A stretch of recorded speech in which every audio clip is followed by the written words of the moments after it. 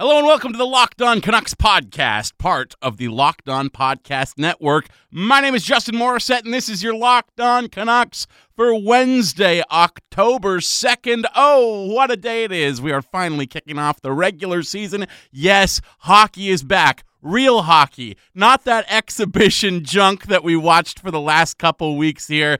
Real, regular season hockey. Unfortunately, we won't get to watch it in Vancouver for another week. It will begin this regular season in Edmonton against the Oilers. But we did learn yesterday that when hockey, of course, does return to Rogers Arena, it will be quite a day. The Canucks will be naming the 14th captain in franchise history that day, having revealed what their leadership group will look like for the 2019-20 season on Tuesday morning. Yes, 4 A's handed out, 1 C yet to come, and you have to think that one of these guys is going to be the one who will wear it. The 4 alternate captains this year are Chris Tanev, Alex Edler, Brandon Sutter, and Bo Horvat. And why are we beating around the bush here and acting like it's some big surprise, some secret who this is going to be? This has all the inevitability of a year-long pro wrestling program. This is Roman Reigns versus Brock Lesnar, if you will. We all know what's going to happen.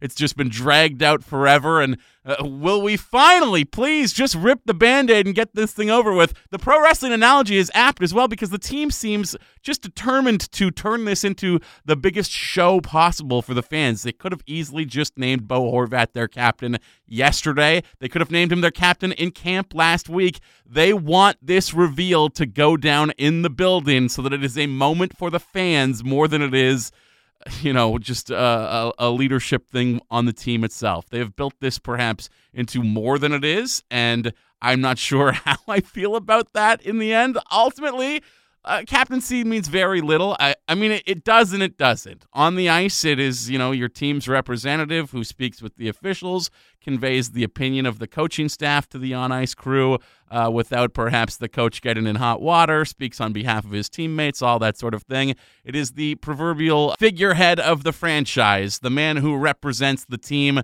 to the community and the NHL at large, your representative of what it means to be a Canuck. I suppose in that way it is important. Ultimately, however, if you're a leader, you're going to lead on the ice whether you have a letter or not. Elias Pettersson does not have a letter. He did not have a letter last year. He probably is not going to be given the C this year. Brock Besser does not have a letter. Troy Stecher does not have a letter. We are well acquainted with the fact that these are guys who are important parts of this leadership group. That is true regardless of whether they get an A or a C or whatever. Go out there and be yourself. Do everything that you can to help your team. Lead by example. Whether you have that acknowledgement on your jersey or not, it ultimately doesn't really matter. But making it into something big for the fans, making it into something big for the history of the franchise, I guess I understand that on some level. It just feels manufactured, I guess, on some level, especially when they're leaving it a secret, like we don't know who it's going to be. Come on, give me a break. We've known for the better part of the last year. Jim Benning came on Sportsnet 650 pretty early into last season and straight up revealed that Bo Horvat is going to be that guy. It's just a matter of time. And maybe the coaching staff didn't want to put that weight on him in the immediate aftermath of Henrik and Daniel Sedin's retirement. Felt like there was enough going on, enough tough questions probably going to be asked of the team last year that I think they knew from the outset wasn't going to be that great of a hockey team. Why put that weight? Why put that soul-crushing weight? And look, it was soul-crushing. If you look at how Henrik Sedin handled things, like an absolute king, like somebody to really be proud of, somebody that Bo Horvat obviously looked up to an enormous amount as he kind of waited off in the wings, just taking notes studiously on how Henrik Sedin answered all of these questions. But they were not easy questions asked of Henrik Sedin over and over and over again, especially in his final seasons with the team. Asked basically night in and night out, why does this team stink? That's not an easy thing to face the music on each and every night, and if you can take that pressure off in a year where you don't necessarily think you're going to be that great, then that's probably a good thing for the team and for Bo Horvat's mental health and well-being down the line. Let this guy enjoy himself. Let him enjoy being a part of this team. Let him enjoy coming to the rink and answering questions and talking to the media every day. Do not perhaps put that burden of having to be accountable for why this team is what it is.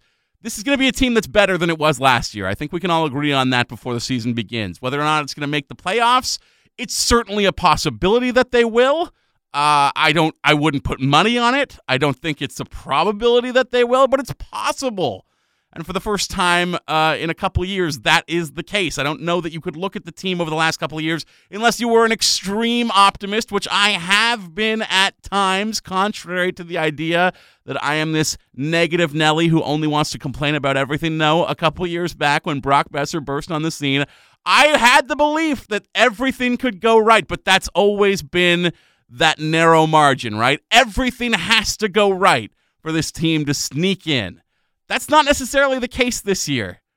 I mean, yes, things have to go right for them, but it's not like they need to play their best night in and night out to even have a chance.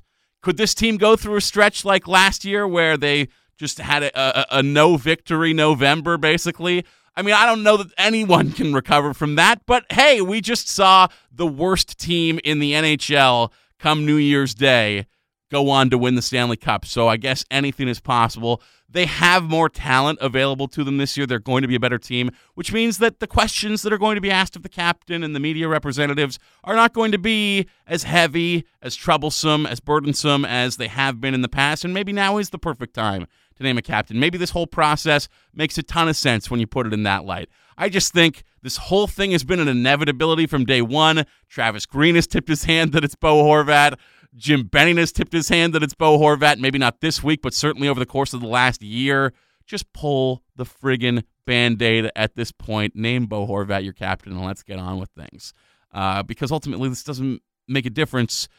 I don't even think it really matters that much to what Bo is going to do this season. Do you think he's just going to have like a monster year that he has to live up to this honor of having the seed bestowed upon him, that he's going to play so much better than he otherwise would have? I don't think that's the case. I think what we saw from Bo Horvat last year is the kind of player that he is, who took that challenge and rose to another level regardless of whether or not he had the C. He played like the captain. He is the emotional heartbeat of this team. At the same time, I'm sure there's a lot of fans out there who are secretly hoping that it's going to be Elias Pettersson, that Pettersson is the one who rises to the top and takes that honor. He certainly is the best player on the team, and that has been, the way that teams have dealt with this in the past, that, the top star, the biggest difference maker on the club is the guy who wears that letter. That was certainly the case when I think Marcus Naslund wore the C for the Canucks back in the day. That's been the case with other teams in the league. But then, again, Gabriel Landeskog is the captain of the Colorado Avalanche, not Nathan MacKinnon, not Mikko Rantanen. And I don't know if Gabriel Landeskog is the emotional heartbeat of that team, but Bo Horvat certainly is of the Canucks. Seems like a natural choice. This seems like something that has just been dragged on eternally, and I look forward to it finally being over when they name a new captain in front of the fans during the home opener. Now, the season opener goes down tonight in Edmonton. The game getting started at 7 p.m. Pacific, so I guess a late start in Edmonton, as they're not going to get their local game going until 8 p.m. That's probably for television reasons, because that's how things shake out, of course. The East Coast game starts at 4, the West Coast game starts at 7. For us out here on the Pacific, and no real lineup surprises for the Canucks coming into this one. Ferland lined up with Pettersson and Besser, as we all expected. Pearson, Horvat, and Miller is your second line. Levo, Sutter, and either Gaudette or Virtanen going to be the third line based on Tuesday's practice lines, and a fourth line of Schaller, Beagle, and either Virtanen or Eriksson. So, distinct possibility that Jake Virtanen is going to be the 13th forward in this one. If you're wondering where that 14th forward is, it really is Louis Eriksson, but the other guy is Tyler Mott. He is going to be unavailable to the team for the next couple weeks, suffered some sort of injury, an upper body injury, according to Travis Green, and that's really no big loss. Heck, if Jake Virtanen draws in over a guy like Tyler Mott, that might actually be a boost to the lineup. I don't want to kick Tyler Mott and throw stones at him all season long, but, I mean, he didn't really do much in training camp. At the same time, he's not alone in that group of guys who had weak training camps, weak preseasons, who really need to step up here as the regular season begins. And I kind of hinted at this yesterday, the idea that it's going to be an interesting early season for the Vancouver Canucks this year, in so much as this is really our first look at what this overall team looks like. They never once iced their full NHL opening night lineup in the preseason schedule at all. They had decisions to make, but we never even really got even a vague facsimile of what the opening night roster was going to look like in preseason, honestly. We didn't get a, top three lines and then trying a bunch of guys out on the fourth. That's not how things really went. This is our first look, and maybe this team is going to take some time out the gate to really gel here. Edler and Myers on the back end, Hughes and Tanev, Ben and Stetcher are your pairings, and that is something that we did know, obviously, coming out of the preseason, that was going to be the way this defense shook down. For Troy Stetcher, another interesting start to the year, a guy who always seemingly works his way into the top four as the year goes on.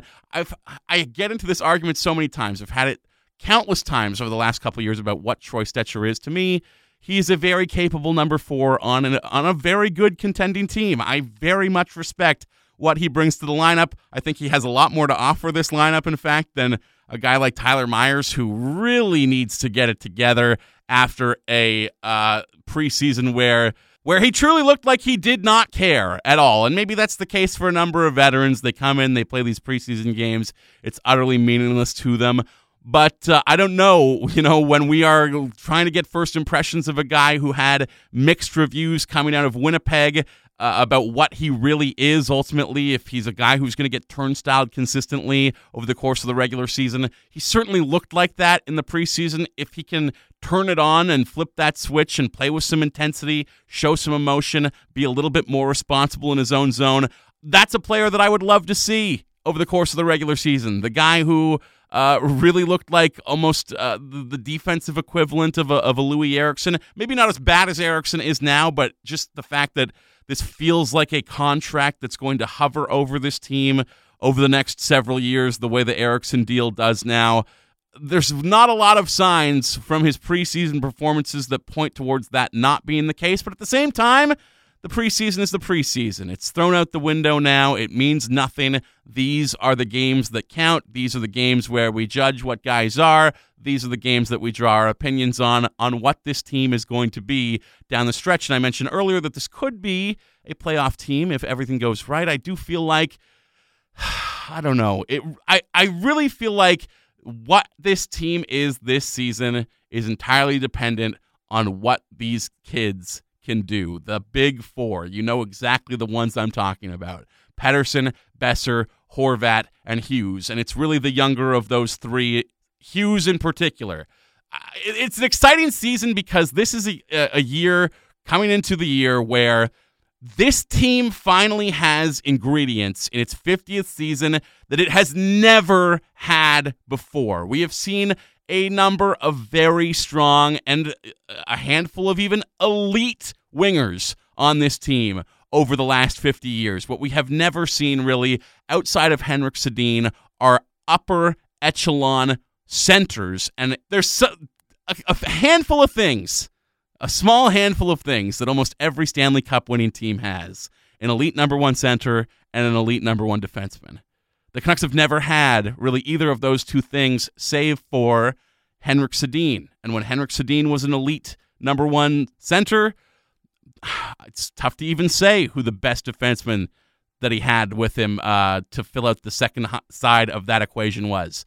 Christian Ehrhoff or Alex Edler, take your pick. Neither of those guys, as good as they were, really have the high-end ceiling that Quinn Hughes could have. A game-breaking defenseman unlike anything that this team has ever seen before. And to have those ingredients coming into the year, yes, that does mean that this is an exciting season. That does mean that this team is going to be a treat to watch. That does mean that the flashes of excellence that we saw last year, whether it was in the 7-6 victory over the Colorado Avalanche all the way back at the beginning of November, which in my opinion was the best game played in the entire NHL last season, Flashes there, of course, flashes of brilliance during the final 5 games of the regular season when we got to see something tantalizing that fans had been wanting to see for really ever since Quinn Hughes was drafted. The idea of putting out a trio in 3-on-3 overtime of Hughes, Pettersson, and Besser, we got to see that as well.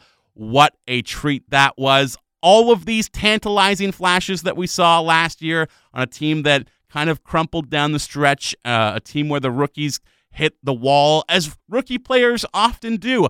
I don't think the hand-wringing and analysis that goes on around Elias Pettersson's rookie season and the way he performed after the All-Star break relative to before it means a whole heck of a lot when you look at the way his body has evolved coming into this year. He looks taller than he was last season. He looks beefier than he was last season. We saw it even in exhibition play. And I know I just said exhibition play means nothing, but this is one area where it did mean something. Strength on the puck and strength and awareness on the ice to not only shield himself from an oncoming check, but push backwards into the hit before it came and kind of do the Peter Forsberg reverse check, knock the guy over who's trying to come at you. So if Pettersson has the strength and awareness to do those kinds of things this year, I have all sorts of reason to believe that he is going to exceed what he did last season and have one heck of a sophomore year this year. And that would be something that could drive this team towards playoff contention. Again, I would put their chances of making the postseason this year at about maybe 40%. I just don't think that their back end is strong enough. I don't think that their bottom 6 has improved enough necessarily to get them into the postseason. At the same time, there's teams that were in the playoffs last year in the Western Conference who are probably going to fall out. So who knows what's going to happen? That's why they're going to play the games, and we're going to see those games played later on this evening. Another big question mark coming into the year, of course, Jacob Markstrom. What's he going to be? Is he going to be the player who put it together in the back half of the year last year, down the last 2/3 of the season? Or is he going to be that guy in the first third who struggled a little bit to start the year? Tough to say. He was adjusting to a brand new style last year as he was being coached by Ian Clark. If Clark can get him back to what he was late in the year last year to start this year, again, that helps the Canucks' playoff chances. And the fact that we get to talk about playoff chances at all, oh, what a relief. There's so many reliefs coming into this year. Just the fact, look, I know I just poked some holes and question marks in that defense. Said Tyler Myers has to be better. Tyler Myers has to show more than he has so far.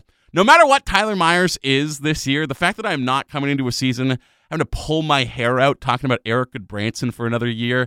Oh, every single tweet and report that I see coming out of Pittsburgh about Erik Goodbranson playing on a Jack Johnson pairing, it's like a wave of relief just rolls over my entire body that I don't have to worry about that's not my problem anymore, that Vancouver can just move on with their lives and not have this guy dragging this team down, because no matter what Tyler Myers is, I've said it before, I'll say it again, I think anybody would be happier coming into this season with Tanner Pearson and Tyler Myers, two guys who admittedly had underwhelming preseasons, than a single Erik Goodbranson. Certainly that's true for me. Now, on the other side of the equation, the Oilers practiced on Tuesday as well. And if I've got some gripes about the Canucks roster coming into the season, oh, I can only imagine how I would feel if I was an Edmonton Oilers fan. Do you remember a couple years ago? It wasn't that long ago that the Oilers made the playoffs. They knocked off the Sharks in the opening round. They got the Ducks in the second round, and it looked like, oh boy, this team is poised to be a real contender over the course of the next several seasons. This is a team that looks like it is on the cusp of being a decades-long dominant threat that will win multiple Stanley Cups, and then, Peter Chiarelli just absolutely decimated that team. They haven't recovered. And it looks like they aren't going to for a very long time. If I'm looking at this roster right now and comparing it to the one that the Canucks are going to ice opposite later tonight, I would say the Canucks are easily the better team in the long run right now, and the Canucks are probably going to make the playoffs before the Oilers do again. So we have that going for us, I guess, because look at what they are doing with their top line. Practicing for the Oilers on Tuesday as line number 1 was Connor McDavid, of course, centering James Neal and Joakim Nygard, who wasn't even in the NHL last season. Nygard, a 26-year-old free agent, signed out of the Swedish league. He's coming over, having never played an NHL game before, to the best of my knowledge.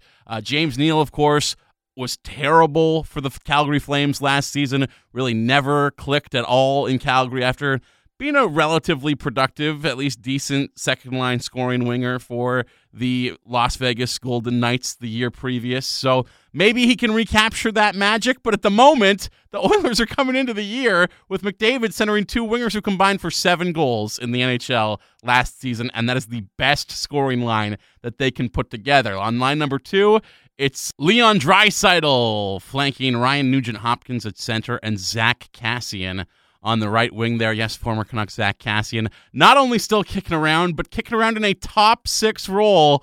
And I always liked Zach Kassian. I was upset when the Canucks got rid of him in the great purge of personality that one off season where they got rid of Kevin Bieksa, Zach Kassian, and Eddie Lack all in a row. Like all of the most lovable players on the team who provided any sort of entertainment value as personalities on a team that was not very good on the ice at the time.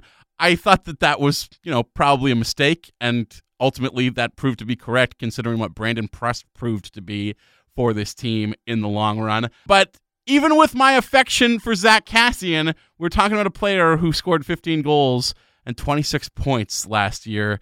That is a top 6 option for the Edmonton Oilers right now, right coming into the season to start the year, at a time when the Vancouver Canucks couldn't even find a place on their roster for Sven Baertschi. So you look at what the Oilers have in the top 6 and all that hand-wringing about whatever the Canucks are going to do about their forward situation doesn't feel so bad. At least we're not Edmonton, I guess, is the message that I'm trying to get across, because they got a sea of Granlunds in their bottom 6 right now, including Granlund himself, Marcus Granlund on the 3rd line for the Oilers. My goodness, this team is terrible. They're just awful. Even between the pipes, Mike Smith has stolen the starting job from Mikko Koskinen after Koskinen's costly contract extension late in the year last year, which was the final straw before Chiarelli got fired.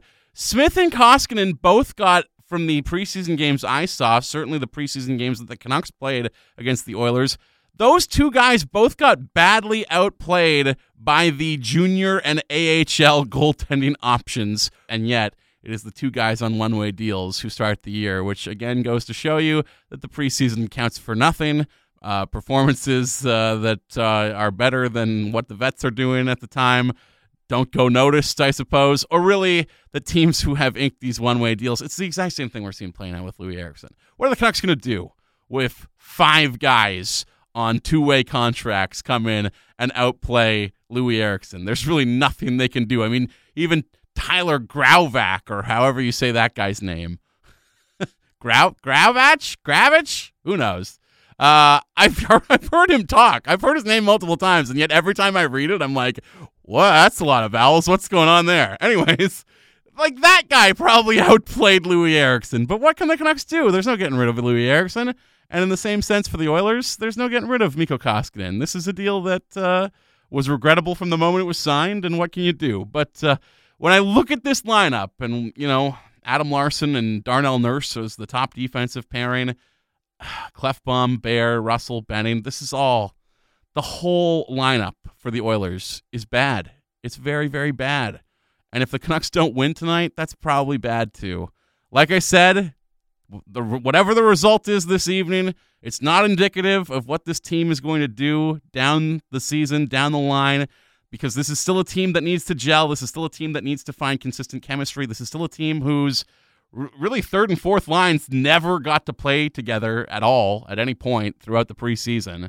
Whether it's Levo, Sutter, and Gaudette, or wherever Virtanen draws in, like Schaller and Beagle had pretty solid chemistry, but this is a team that's going to need some time. And Jacob Markstrom, as I mentioned earlier, probably going to need some time as well. So if they lose tonight, it's not the end of the world. It's not what this team is going to look like for the rest of the year. They certainly have the pieces to really come together and play spectacularly well down the stretch as the year goes on. But when you look at the way that the Oilers are put together across from them, man, it's going to be hard to take a loss on opening night. It really is. So, I don't know. I look at this defense. Look at that forward depth. Obviously, McDavid and Ryan Nugent-Hopkins and Leon Draisaitl, these are all great players. Darnell Nurse, very good as well. But when I look at the way this team is put together, I would think that this is a team that is ripe for taking advantage of, specifically on special teams. And if the Canucks are going to be a contender this year, and when I say contender, I do not mean for the Stanley Cup, I just mean a threat to make the playoffs, their special teams have to be better. That starts with the power play. And Quinn Hughes and Elias Pettersson really are a lethal combination there, even though they're going to start on opposite units. It was Edler who was manning the points on power play number 1 in practice yesterday, Hughes on PP2. Even if they are going to start the year apart, the fact that those are two guys that you can put out on the power play who have the creativity to do all kinds of things, the fact that you have a healthy Brock Besser on the opposite half-board wall from Pettersson to not allow defenses to just key in on whatever EP is going to do, this is a sign that this is a power play that's really going to work this year, and they should be able to make quick work of the Oilers' penalty killers because, I mean, what's Marcus Granlund going to do to Elias Pettersson? Honestly, what's he going to do? He's going to get torched. That's what he's going to do. So I'm going to go out on a limb, make a little prediction here, and hope that the Canucks are going to win this season opener and that the kids are going to look great in the process. That would give us something to talk about, something that I can put a happy face on for. If they lose, though, it's not doom and gloom. This is early going, and this is kind of still feeling your way out of camp, feeling your way out of the preseason for a team that had a ton of question marks that didn't get answered until yesterday. One final note before we wrap up here. Of course, Sven Baertschi, Nikolai Goldobin, and Alex Biega all cleared waivers. So maybe the hand-wringing all for naught. I still maintain what I said yesterday, which is that was a discussion, an argument, and fight that was about process and decision-making and ideology and philosophy more than it was a concern that someone was going to claim Sven Baertschi. Though at the same time, I am a little bit minorly surprised that nobody did. Everybody from the Canucks made it through. So hopefully, Sven Baertschi, we'll see you before too long here, bud. And I'll talk to you before too long as well. Enjoy tonight's game. Enjoy the very beginning of regular season hockey here for the Vancouver Canucks in the 2019-20 season. And I'll be back to break it all down with you tomorrow on the Locked On Canucks podcast.